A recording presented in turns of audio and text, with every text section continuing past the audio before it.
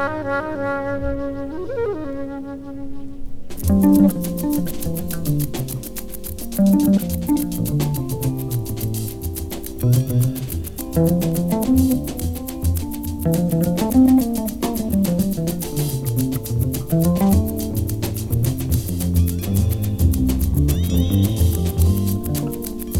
and by, all my dreams will soon disappear. I know not when,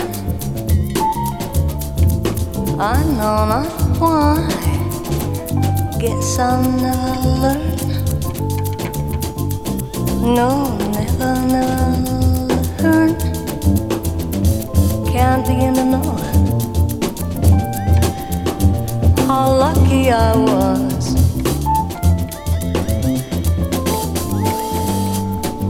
All alone, wondering if I dared to survive. I count the stars, I cannot cry. Guess I'll never learn. No, never, never learn. Can't begin to know how lucky I was.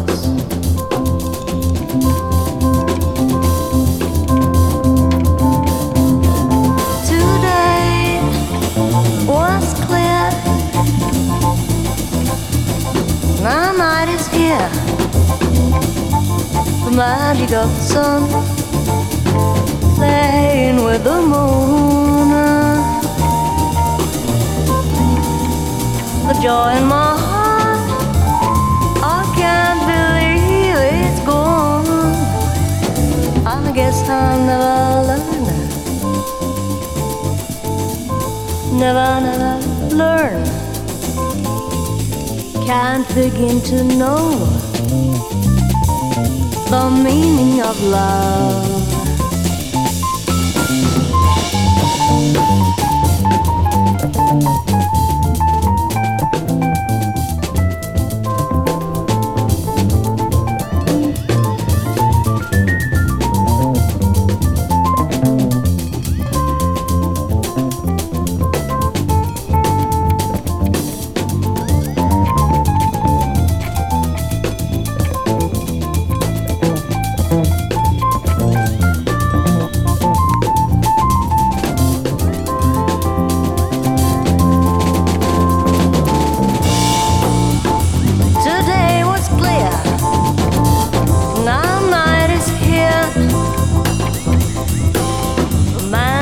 Of the sun playing with the moon. The joy in my heart, I can't believe it's gone. I guess I'll never learn. No, never, never learn. Can't begin to know the meaning of love.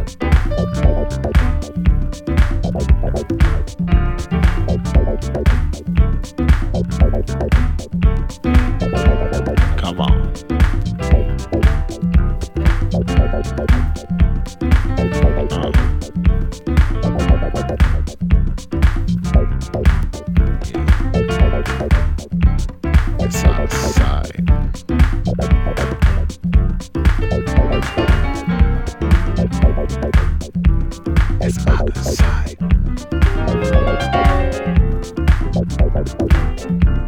It's out of sight. It's out of sight. It's out of sight.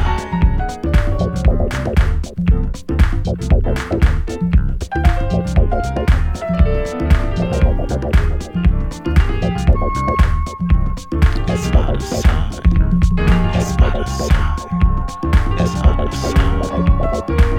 sight.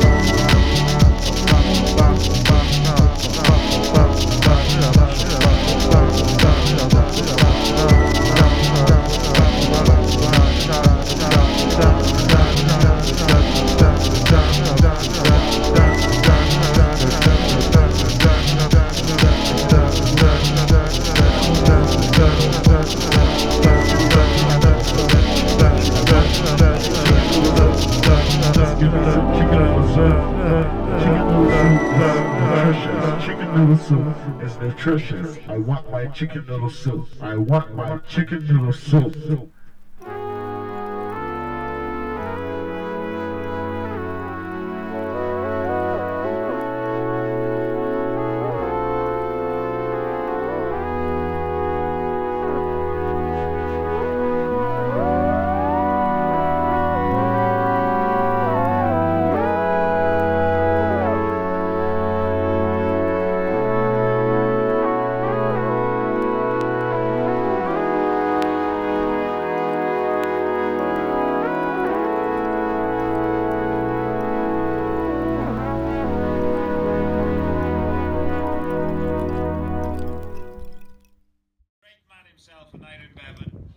Thank you so much for coming out and supporting this march, standing in the cold. I hope you'll feel it's worthwhile. In 1945, Aneurin Bevan said, "We have been the dreamers. We have been the sufferers. And now we are the builders." And my God, how they built. And what they built. Every bit as much a wonder of the world as any architectural marvel or any natural miracle. The National Health Service. A truly monumental vision. The result of true representation, of real advocacy. A symbol of equality, of fairness, and of compassion. The nation that swept the post-war Labour government into power was made up of a people who had faced the horrors and the hardships of the Second World War, and had bound together as one community to overcome them. They had been sustained and inspired by their feeling of comradeship and their sense of responsibility for their fellow man and woman, compelled to help those in need and those struggling in the face of hardship. These were the experiences that shaped them. And this was the vision of life that the welfare state was born out of. Faced with an enemy that sought only to divide, the National Health Service strove for unity, where they traded in fear-mongering and blame and exploitation of the vulnerable. The NHS represented compassion and generosity and acceptance, where they slavered with voracious self-interest. The NHS symbolised courageous self-sacrifice for the good of all. In his book, In Place of Fear, Bevan said, "The collective principle asserts that no society can legitimately call itself civilised if a sick person is denied medical aid because of lack of means."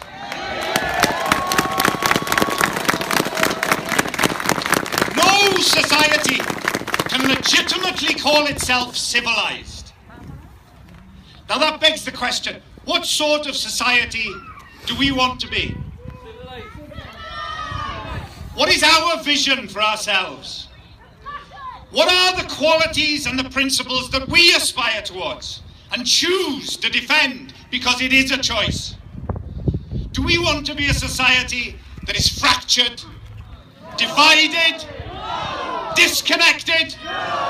Do we want to be a society that is suspicious and mistrustful of its own people? A society that is exploitative, that sees people as commodities, as numbers, mere instruments of profit, to be used when they have use, drained of whatever they can offer, and when they are seen as no longer useful, just abandoned, cut adrift, preferably unseen and never again heard from? Or do we want to be a society where each person is recognised, where all are equal in worth and value, and where that value is not purely a monetary one? A society that is supportive, that is inclusive and compassionate, where it is acknowledged that not all can prosper, where those who are most vulnerable, most in need of help, are not seen as lazy or scrounging or robbing the rest of us for whatever they can get, where we do not turn our backs on those facing hard times. We do not abandon them or exploit their weakness, because they are us. If not now, then at some point and inevitably, they are us. We are not afraid to acknowledge that we can be ailing, that we can find ourselves weak, that we can be infirm, and that we all, at some point, need help. We don't shy away from that hard truth. We embrace it, because in that way, together, we are always strong. We leave no one behind. We only say we've crossed the finish line when the last of us does, because no one is alone, and there is such a thing as society.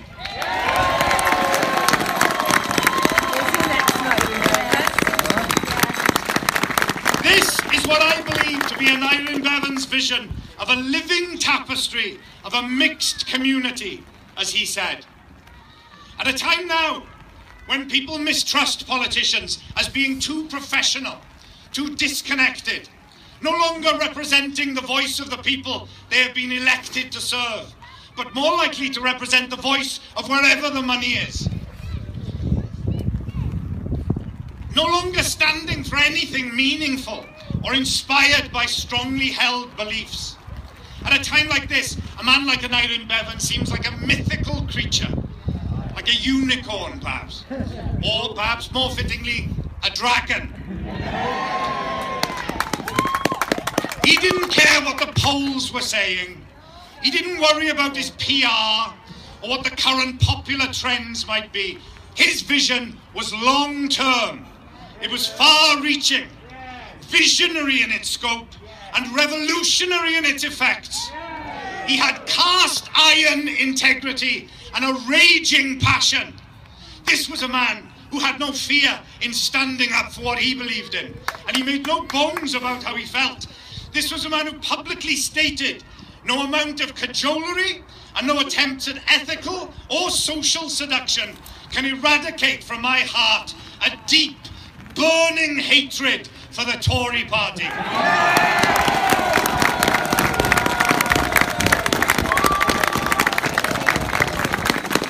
In today's political climate, where politicians are careful, tentative, scared of saying what they feel for fear of alienating a part of the electorate, we're under the excuse of trying to appear electable.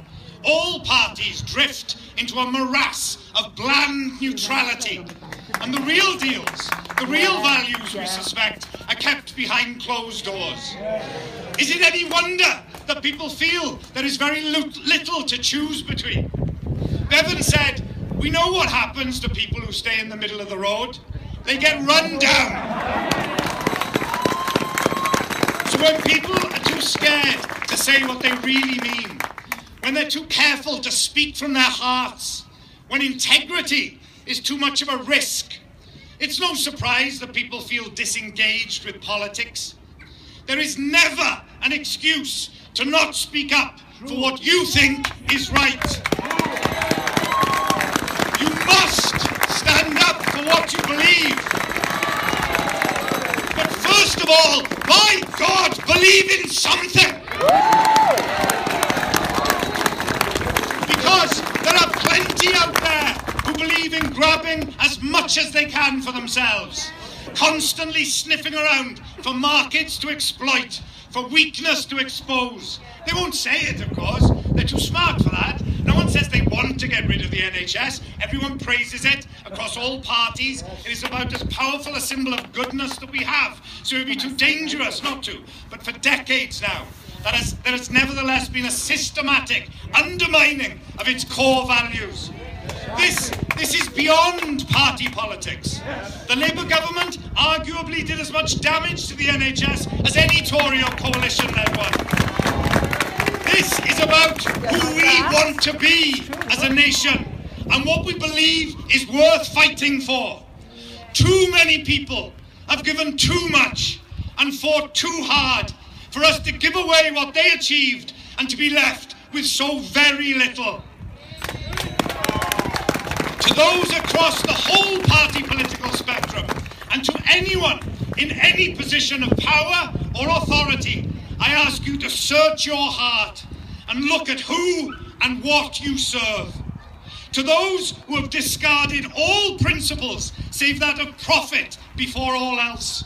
To those who have turned their backs on the very idea of a truly democratic society and aligned themselves to nothing but self-interest. To those who have betrayed the vision of equality and justice and compassion for all, that vision that provided the crucible from which came forth the National Health Service. I say to you, as Aneurin Bevan said in Trafalgar Square in 1956, you have besmirched the name of Britain. You have made us ashamed of the things of which formerly we were proud. You have offended against every principle of decency, and there is only one way in which you can even begin to restore your tarnished reputation. Get out!